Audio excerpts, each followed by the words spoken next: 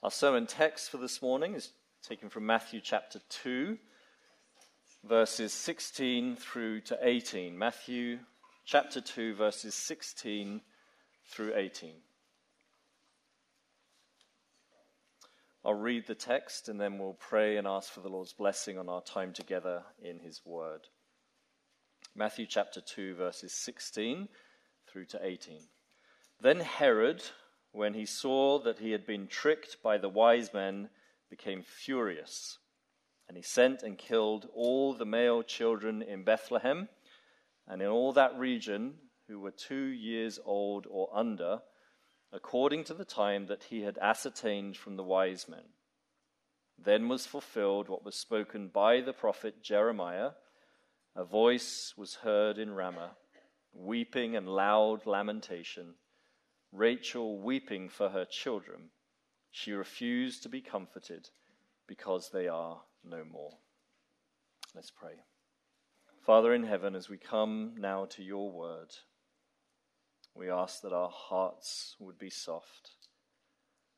Father, that our hearts would be ready to receive the truth, that you would instruct us this morning in the way of salvation and sanctification and the glory that is due to your Son. We pray in his name. Amen. I trust as we continue in our series in Matthew that you're beginning, hopefully, to feel somewhat at home in this gospel, growing in your awareness of how it is Matthew portrays Jesus and what it is Matthew likes to do as he recounts the history of our Savior. One thing that I'm sure you've picked up is that Matthew likes the Old Testament. He quotes often from the Old Testament scriptures, and that's because he's writing originally for a predominantly Jewish audience, trying to show them that their Savior, their Messiah, has indeed come. Their scriptures were the Old Testament scriptures, and so he goes to them as a means of making his case. And that's what he's been doing, text after text, week after week for us, throughout this prologue, the first 2 chapters of Matthew. Very soon we'll be into the ministry of Christ, beginning chapter 3, but not before just a few more proofs from Matthew that Jesus is the Messiah. This morning, we see that Matthew quotes from the prophet Jeremiah, whom we read earlier this morning, as he narrates to us the reality of Herod killing the children in Bethlehem. So Herod remains a constant throughout this portion of Matthew's gospel. He was in view last week, he is here again this week and next week as well. He's a consistent feature in the narrative, but with wonderful irony, he's not the point. He's everywhere, and yet he's not the point. The point is Christ, and Matthew relates to us how Herod killed these children in Bethlehem in the hope of killing Jesus. And as he does so, Matthew finds a reason to quote from another Old Testament text, namely the text in Jeremiah. As you read it, I hope by now you would know at least to ask the question, why does Matthew do that? Matthew has options. As he relates this historical narrative to us, he could have said, Herod killed the children in Bethlehem and the mothers were weeping.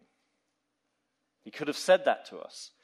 He could have said, Herod killed the children in Bethlehem and there was much mourning and grief when it happened, and moved on. But what Matthew actually does as he narrates the killing of the children is to say, then was fulfilled what was spoken by Jeremiah, and then quote the text for us. So why does Matthew do that?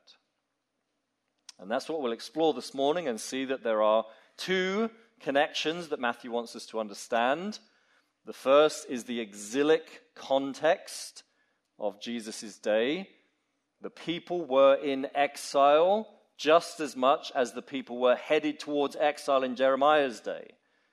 The most obvious point of contact that Matthew forges for us is that Jesus shows up to a people who are still ruled over by a foreign power, now the Romans.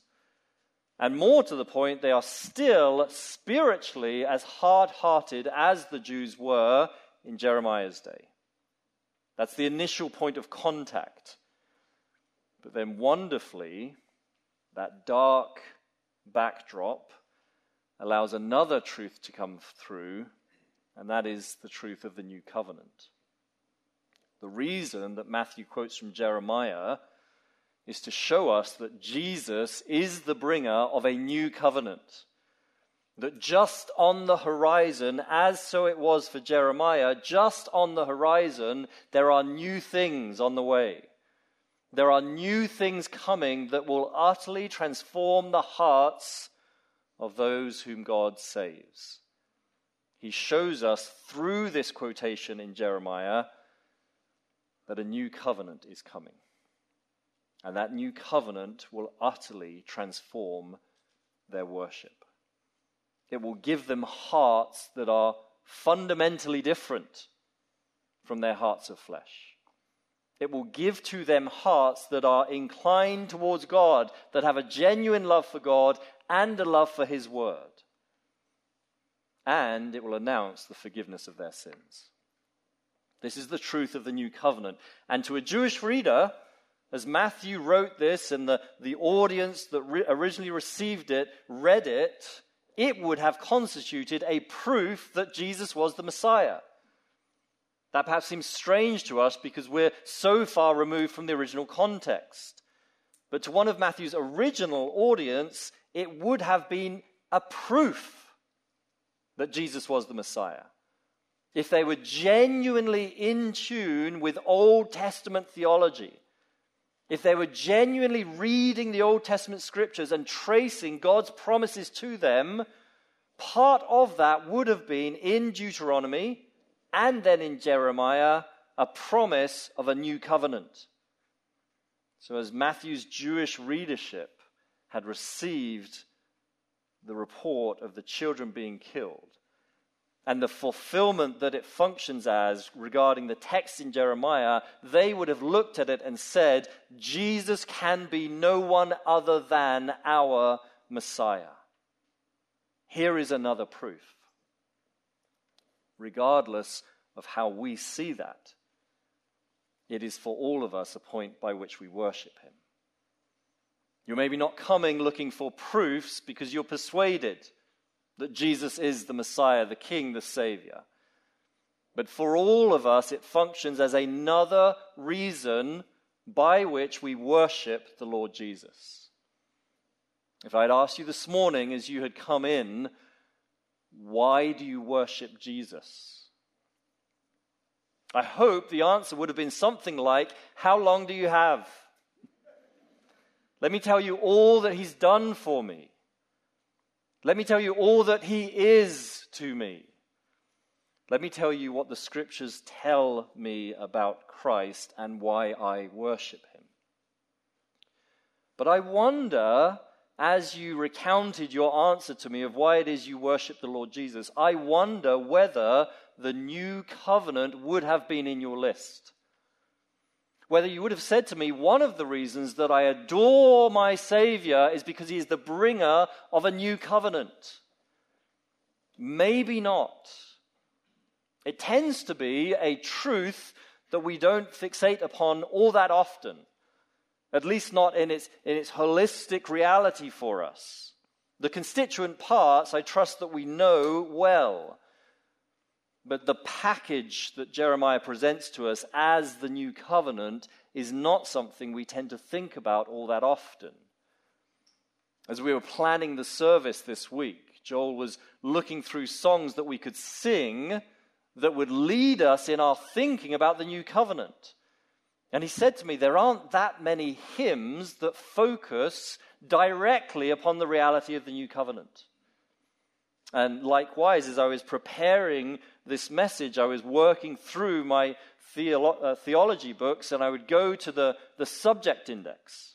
Just go straight to the back, look up New Covenant. Most of the time, it wasn't there as an index entry. Now, don't misunderstand me. The constituent parts are rehearsed by those books in a piecemeal fashion.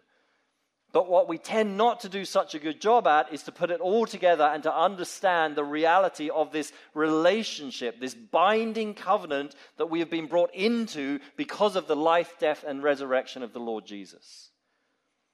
And that is what we focus our attention on this morning by way of this text in Matthew, and it becomes for us another reason for worshiping Christ. So may our worship increase this morning as we think about the reality that he brings a new covenant. Herod saw that he had been tricked. He'd been tricked by the wise men, and Matthew writes, he became furious, and he sent and he killed. It's a very terse narrative. It's a very quick reporting of the events. Matthew doesn't draw out the details. He does not in any way attempt to bring about suspense on our part.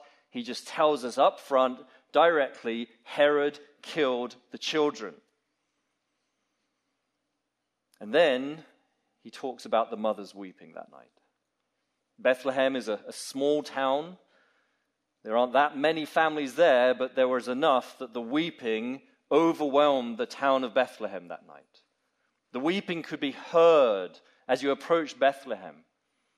You can only imagine the noises that were coming out of that village as many children had been murdered. Unannounced, unprovoked, each family that had a young child 2 years or under who was a boy had now lost their son. And so the weeping is loud. The weeping is terrible. And Matthew says very plainly in verse 17, a scripture was fulfilled tonight. The words spoken by Jeremiah have been fulfilled in the killing of these children. So why does he do that? There are 2 points of connection. The first is to communicate the reality of their exilic state. They're in exile just as the original readers of Jeremiah's prophecy were. When you go to Jeremiah, it's a very, very difficult read. Jeremiah, more than any other prophet, gives a sustained articulation of the sins of Israel and the judgment that's coming. In the Lord's kindness, my teaching schedule this week to the students at the seminary had me teach them Jeremiah. I didn't plan this. It was just the grace of the Lord. So every Tuesday afternoon from 3 until 6, we just work through the Old Testament scriptures. It's a survey class, and every week we just move on to the next book. And for the larger books, we're spending 2 or 3 weeks in it. So this week, in the Lord's kindness, I was scheduled to teach for 3 hours on Jeremiah on Tuesday afternoon, and then I looked at my Bible and I said, and on Sunday I get to speak about Jeremiah. So he was making sure that the week wasn't too busy. And I said to the students the same thing that I would say to you, which is Jeremiah is a very, very difficult read.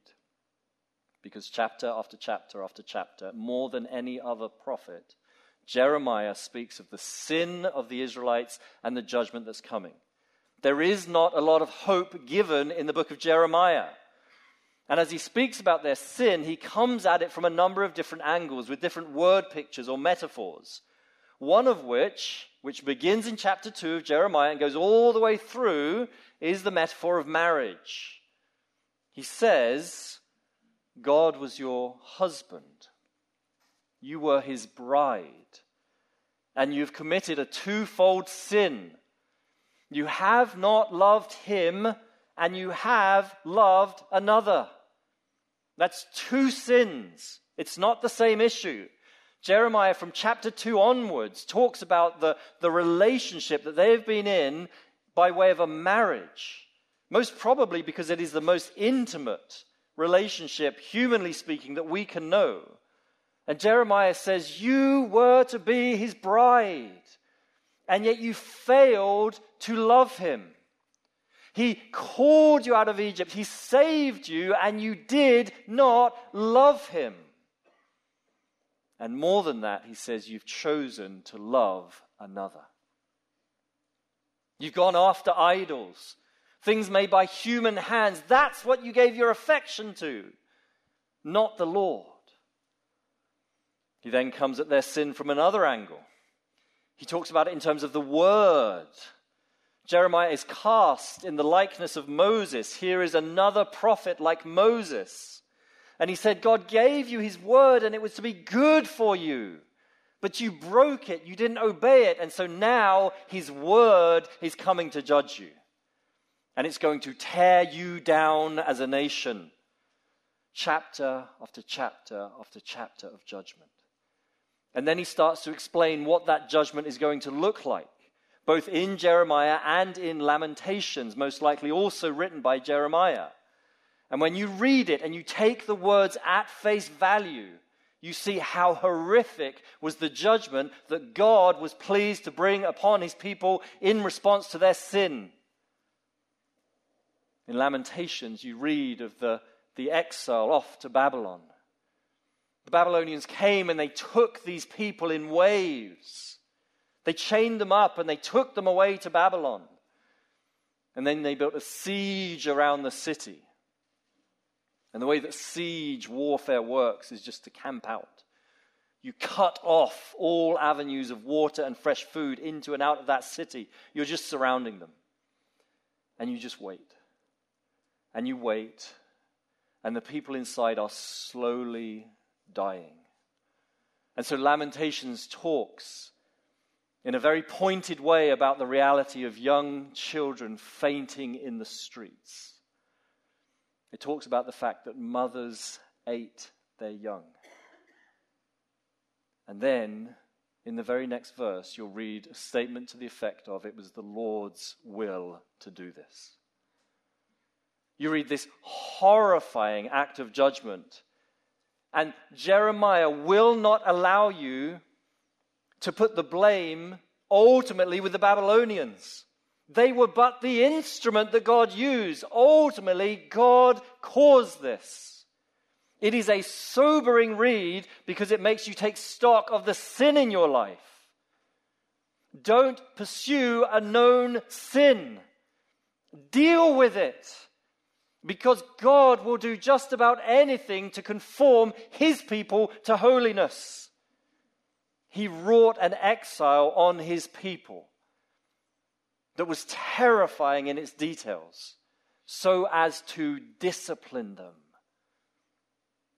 Now here's the interesting thing, a point that's often overlooked. When you go beyond Jeremiah, and you get to the prophets that spoke after the exile, the post-exilic prophets. If you're a woman in this church, you need to go to the ladies' Bible study. It thrills my heart that the ladies would take on this portion of Scripture, so often overlooked. Your pastor is telling you to go to a Bible study. Go to the ladies' Bible study. Men, you can study it for yourselves, it's okay. And read the post-exilic prophets and note, several times throughout, the prophets say, we are still in bondage. They note that though they have returned physically from Babylon back to the land, they understand they are still in bondage. And what they most likely mean at an immediate level is that they are still in servitude to their captors. They haven't been released in a final sense. They still have to pay taxes to their captors. They still have to report to them. So they say, we're no better off than we were when we were in exile. But moreover, they are spiritually still in bondage. The point is their exile has not ended spiritually. They have returned from the land, but their hearts are still as hard as they were when they went into exile. They have not undergone the radical heart transformation that is needed for them to show genuine love towards the Lord. That is the point. And then 400 years of silence before Jesus shows up.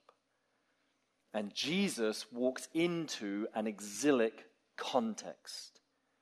His ministry is to those who are spiritually still in exile. Physically, they're in their land. in like-mindedness to the Old Testament people, they are also in bondage to a foreign ruler, the Romans. So there's similarities there, but the salient point that you're to note is that their hearts are just as hard in Jesus' day to the people in Jeremiah's day. They need a radical heart transformation. The way in which sin is manifested in Jesus' day looks different to that in Jeremiah's day. Jeremiah speaks about loving another, namely idols. Idolatry and high places were never an issue when they came back from the exile. The prevalent problems in Jesus' day is those that we see exhibited by the Pharisees. This hypocrisy, this laying the law on people's shoulders as a burden that crushes them. And the Pharisees parade with much pride their obedience to the law, not understanding that it is killing them. It's a different kind of sin, but the root issue is the same. Your hearts are not inclined towards God. And so, the immediate point of contact between the killing of the children in Jesus' day and the loss of the people in Jeremiah's day is that nothing has changed. The context is exactly the same. If we fast forward 2,000 years, we might say, and still nothing has changed. You look around you and we see a society in bondage to sin. A society who, in many respects, is very spiritual. Some years ago, I read a book entitled Bad Religion, subtitle, How America Became a Nation of Heretics. And Ross Douthat, the author, says early on in the book, the Christian church enjoyed its golden era in America in around about the 1950s, the post-war era. That's when everyone went to church. That was when there was a high level of confessional religion in America. But then, over time, the realities of the war faded in our collective memory, and people started getting very comfortable, and so numbers dwindled. Churches shrunk, and people weren't so ready to run to church anymore. And an observation that he makes is that America got no less spiritual. It's not that we're less spiritual today than previous generations, but that we're looking for answers in different places. All manner of religions, all manner of ways of thought that have come up in society at large, cloaking the issue, hiding the real issue. You can speak spiritual things and sound very religious, but the X-ray, the spiritual X-ray of your heart will say you are not one that loves God. And the further that we move away from a confessional love towards God, the harder society gets as a whole. This is true on an individual level. The longer somebody lives without faith in Christ, the harder their heart gets. You pray that your children are saved and pray that the Lord would save them young. Because the longer someone lives without faith in Christ, the longer and the harder their heart gets. It is also true on a societal level. Society is getting harder and harder towards the true things of God. Though there may be lots of spiritual talk, at a societal level, we are very, very hard towards God. Many years ago, and it does seem like a lifetime ago now, we lived in Scotland in the city of Glasgow. We moved there when we had just had our first baby. She was 6 weeks old, and the Navy called me and said, "You're sailing in 2 days, move." So I packed my bag and I went, and Laura moved our life up to Glasgow with a newborn baby in her arms. And now you get an impression of just what a strong woman my wife is. I came back from the submarine. I didn't know where we lived. I didn't have a cell phone, and I was driving around Glasgow about 1 a.m. trying to find some supposed house that was now mine. We spent the next 3 years in that city, and if you go to visit Glasgow, what you'll notice is what a strong Christian heritage it has. It's true of many cities in the UK, of course. If you walk around Glasgow, there are lots of evidences of its Christian heritage. One evidence that you would have found if you had visited some time ago is the slogan that was adopted by the city. You'd have to go there some time ago, and you would have heard people say, "Let Glasgow flourish by the preaching of thy word and the praising of thy name." That was the slogan of the city. And it was written everywhere, "Let Glasgow flourish by the preaching of thy word and by the praising of thy name." If you go today and you ask anyone, what's the slogan of this city? They would say the slogan of this city is, "Let Glasgow flourish." That's it. Some time ago now, somebody thought it would be wise to shorten down that slogan, because we don't want anything to do with the preaching of God's word or the praising of his name. So simply, let Glasgow flourish. And what people don't understand is no city would ever flourish without a true acknowledgement of God. Our state is no better than Matthew's and is no better than Jeremiah's. And what that does is it sets up a very dark backdrop for us to consider the wonderful, glorious truth that then arises from this quotation, namely that Jesus is bringing a new covenant. You see, you have to have that backdrop, that dark backdrop, in order to understand the wonderful truths of the new covenant, in order to appreciate them and see that they're needed. You can't see Jesus as a savior until you acknowledge your sin. If you don't think you have any sin, you have no need for a savior. And one of the reasons Jeremiah, chapter after chapter, gives us all of this sin and judgment is so that when you get to chapter 31, the glory of the new covenant shines. And so this now is the second reason that he makes this quotation. And note, you have to understand something more is intended than a simple historical correspondence. He is not saying the weeping in Bethlehem sounded like the weeping in Israel, and that's the sum total of what I mean by the scriptures being fulfilled. He has to mean more than that, simply because he uses in verse 17 fulfillment language. That tells us there is something about the original text that was reaching forward beyond the weeping of the exiles. The original text in some way is anticipating something yet future that Matthew says finds its resting point in the arrival of Jesus. So what is that something? As we've been working through all of these Old Testament texts, one thing I've tried to labor is that you can't understand them unless you're willing to go back to the original context and spend some time there. It's always the case that the New Testament author is pulling on more than simply the text quoted.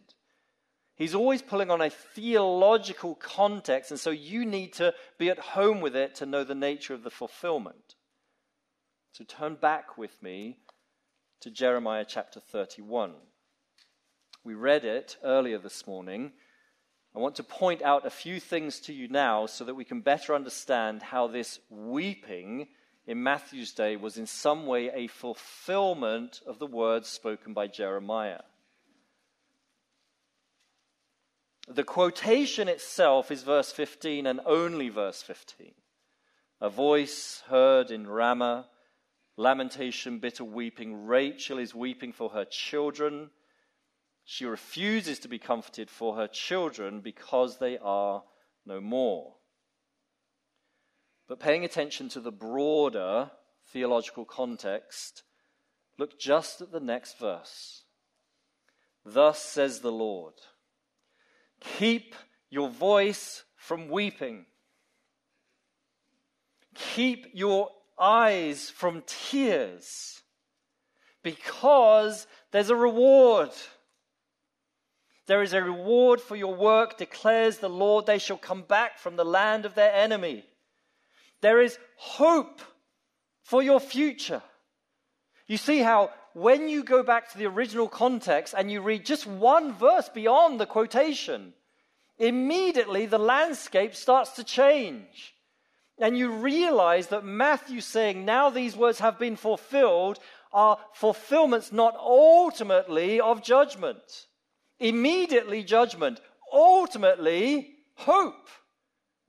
When Matthew quotes from Jeremiah in chapter 2, what he intends for us to see is immediate judgment, immediate bad news, but ultimately hope. We know that the hope to which Jeremiah is referring is not found in the physical return from the land. We've spoken about that already this morning. Their physical return from Babylon to their land didn't change anything about their hearts. So that's not the final resting place of these words.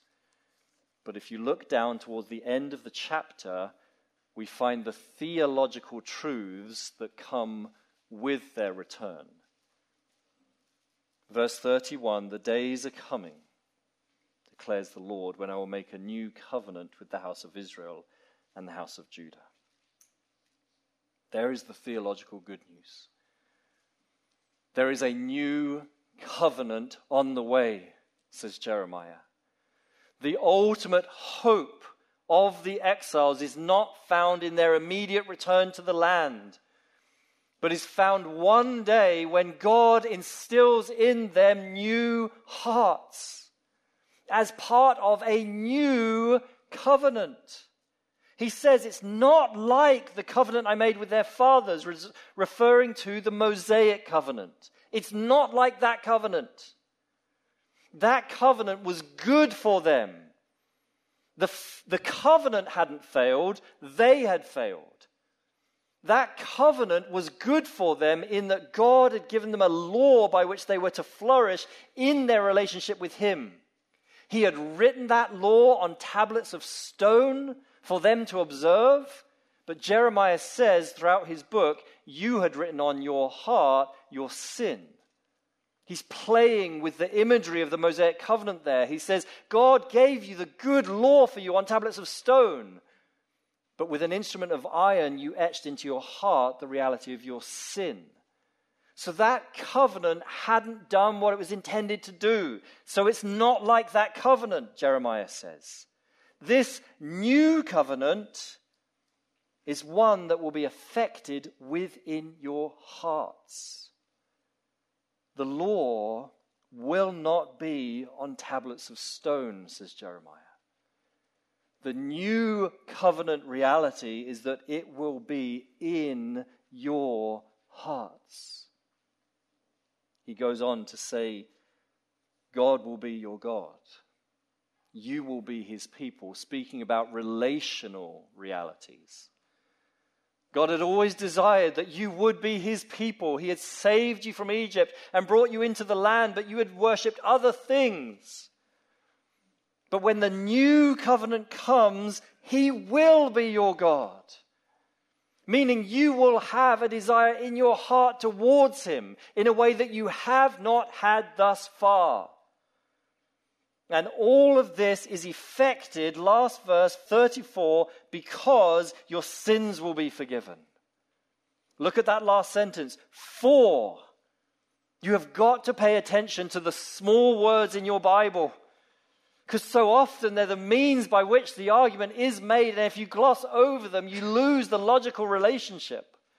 All of these wonderful truths about a new heart inclined towards God and towards His law are only made possible because your sins have been dealt with. And now that your sins have been dealt with, a new relationship is forged between you and your God. And though Jeremiah doesn't speak here in an overt manner about Jesus Christ, we understand from the broader theological context that the way in which the sins are forgiven is by virtue of the death of Jesus Christ. That is what Matthew is speaking of when he says the weeping in Bethlehem has found a resting point. He is announcing in a very subtle manner that Jesus is the bringer of this new covenant. He's heralding yet another facet to Jesus' ministry. Think in just 2 chapters all that we've taken in about Christ. So much that Matthew is able to accomplish in 2 chapters of his gospel, showcasing the glory of Christ.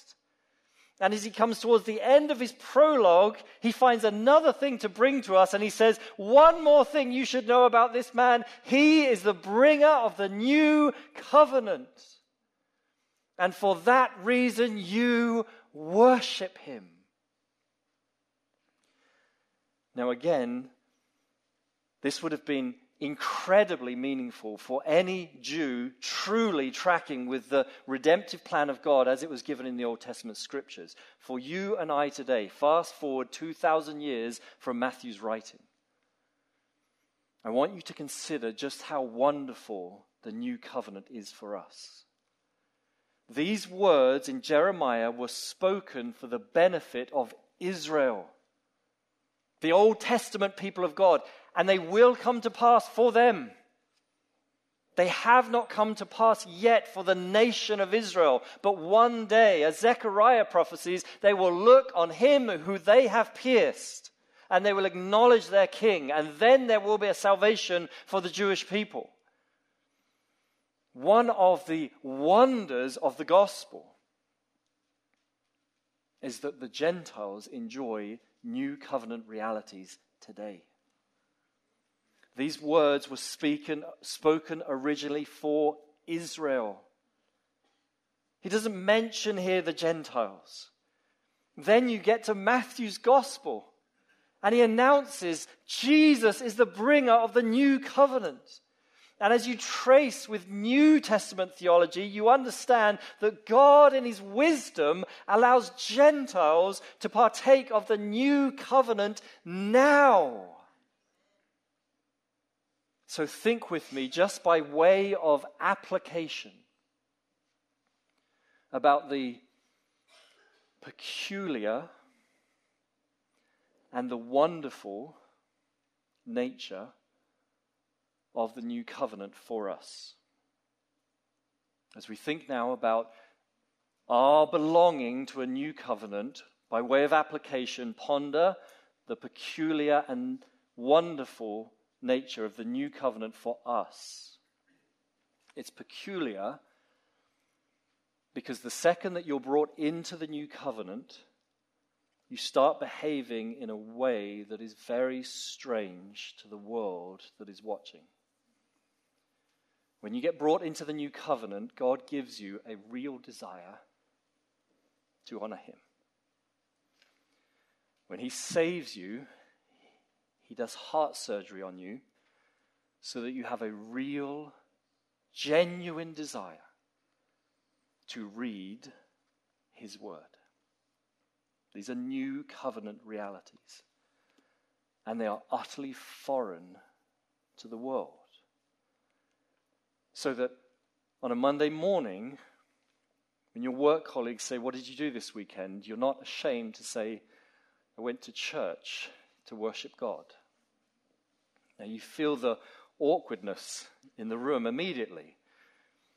And they maybe are brave enough to say, "So what do you do at church?" You say, "Well, we sing." You sing a song. We sing 5 or 6, actually. And I really enjoy it. What else do you do? Well, for about an hour, we read the Bible and someone teaches us. You mean the Bible? We read the Bible and it's really good. We love it. Tell me about other days in the week. No, let's move on from Sunday. What else do you do in your week? Well, when I could be asleep, actually forsake some time asleep, and I get up. You get up early. Okay, why do you do that? To walk the dog? No, I do it to read my Bible. When do you do that? Well, I try and do it every day. So you get up before you have to, before your routine of work and chores dictate, you get up early and deprive yourself of some sleep so as to give more attention to that book that the world laughs at and ridicules. I do, and I really look forward to it. So what else do you do? Well, during the week, we try and just open up our home, and we have folks round from church to spend more time with them. What do you talk about? Well, we talk about the Bible. We talk about what God is teaching us and what we're learning. Is there anything else? Well, eventually the week passes by pretty quickly, and then Sunday comes around again, and I've made sure I've cleared everything to be at church in the morning and in the evening to do it all over again. This is very normal to us. It is entirely strange to a watching world. And you don't do these things unless you're a new covenant believer, because you don't have those impulses in your heart.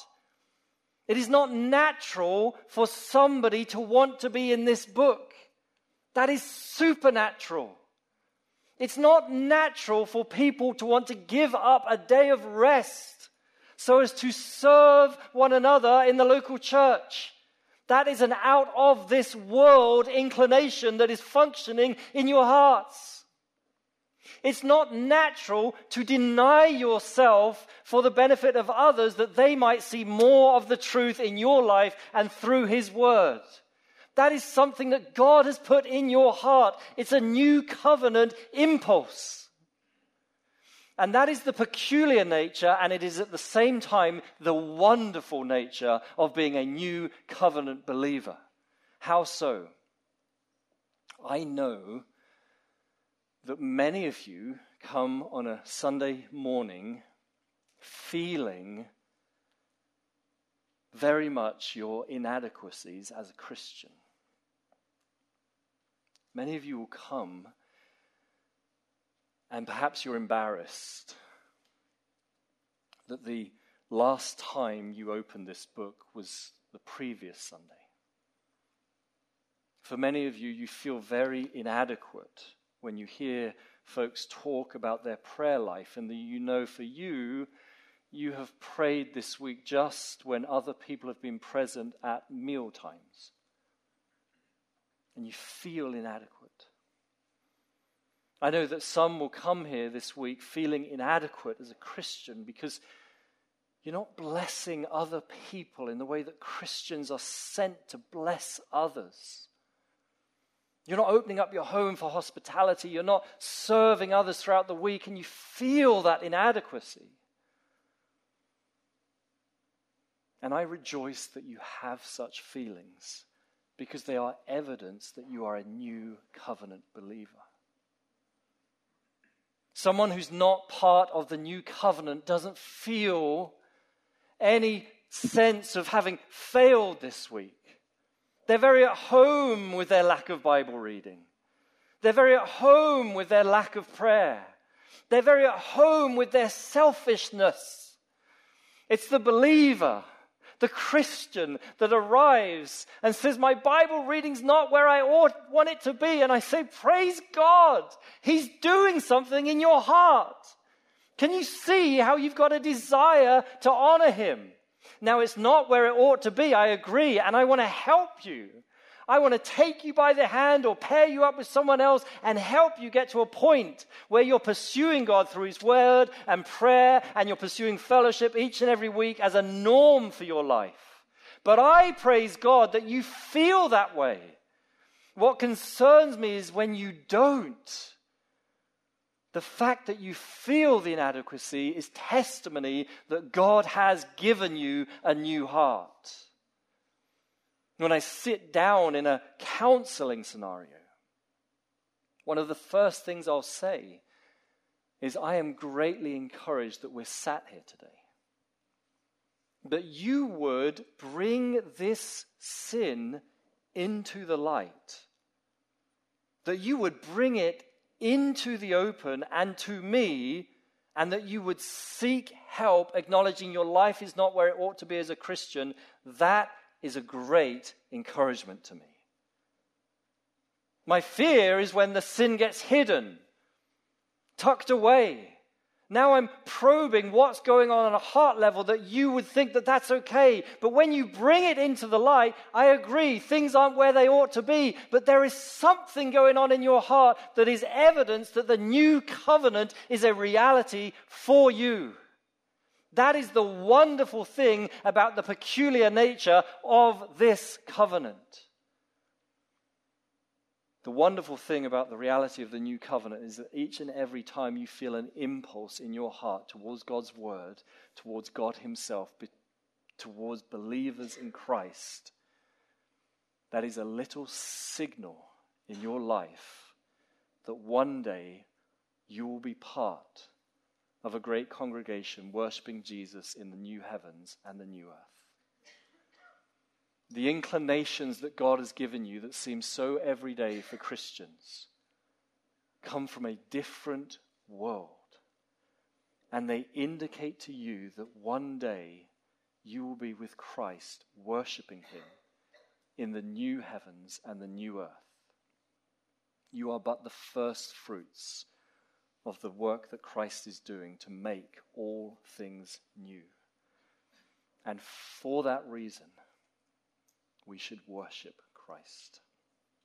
Pray with me to close. Father, we praise you this morning for the glory of the new covenant. We see, as Matthew quotes Jeremiah, the desperate reality of people in spiritual exile. It was true of those in Jeremiah's day. It was true of those in Jesus' day. It is true of people today, lost and estranged from you. And we praise you that the fulfillment of this scripture doesn't rest at verse 15 of chapter 31 of Jeremiah. That's not the final resting point. But immediately goes on to speak of hope, of a future that you have for your people Israel. And that hope is made plain as you speak about a new covenant. And we gather today in awe of your grace towards us. Those words originally spoken to Israel, and yet you have been gracious to us so as to bring us in now to be part of the new covenant. It is true for us today that we are new covenant believers. And that means you have given us new hearts. Heart surgery has taken place as you've saved us. We're not the people that we once were. We have new hearts. And though we still sin, and though our lives may not be where they ought to be, there are inclinations in our hearts. There are pulses within our hearts that are not normal, that are not of this world. They are inclinations towards you and towards your word. And Father, I pray that this morning you would give us clarity to see the significance of those inclinations. Though our lives are not where they ought to be, the inclinations testify to your work in our lives. They testify that we are indeed a new creation. And they testify that on the final day we will be with Christ, enjoying the new heavens and the new earth as new covenant believers. We commit ourselves, our thinking, the meditations of our hearts to you, and ask that this would be true for us as we go about our lives. In Jesus' name, amen.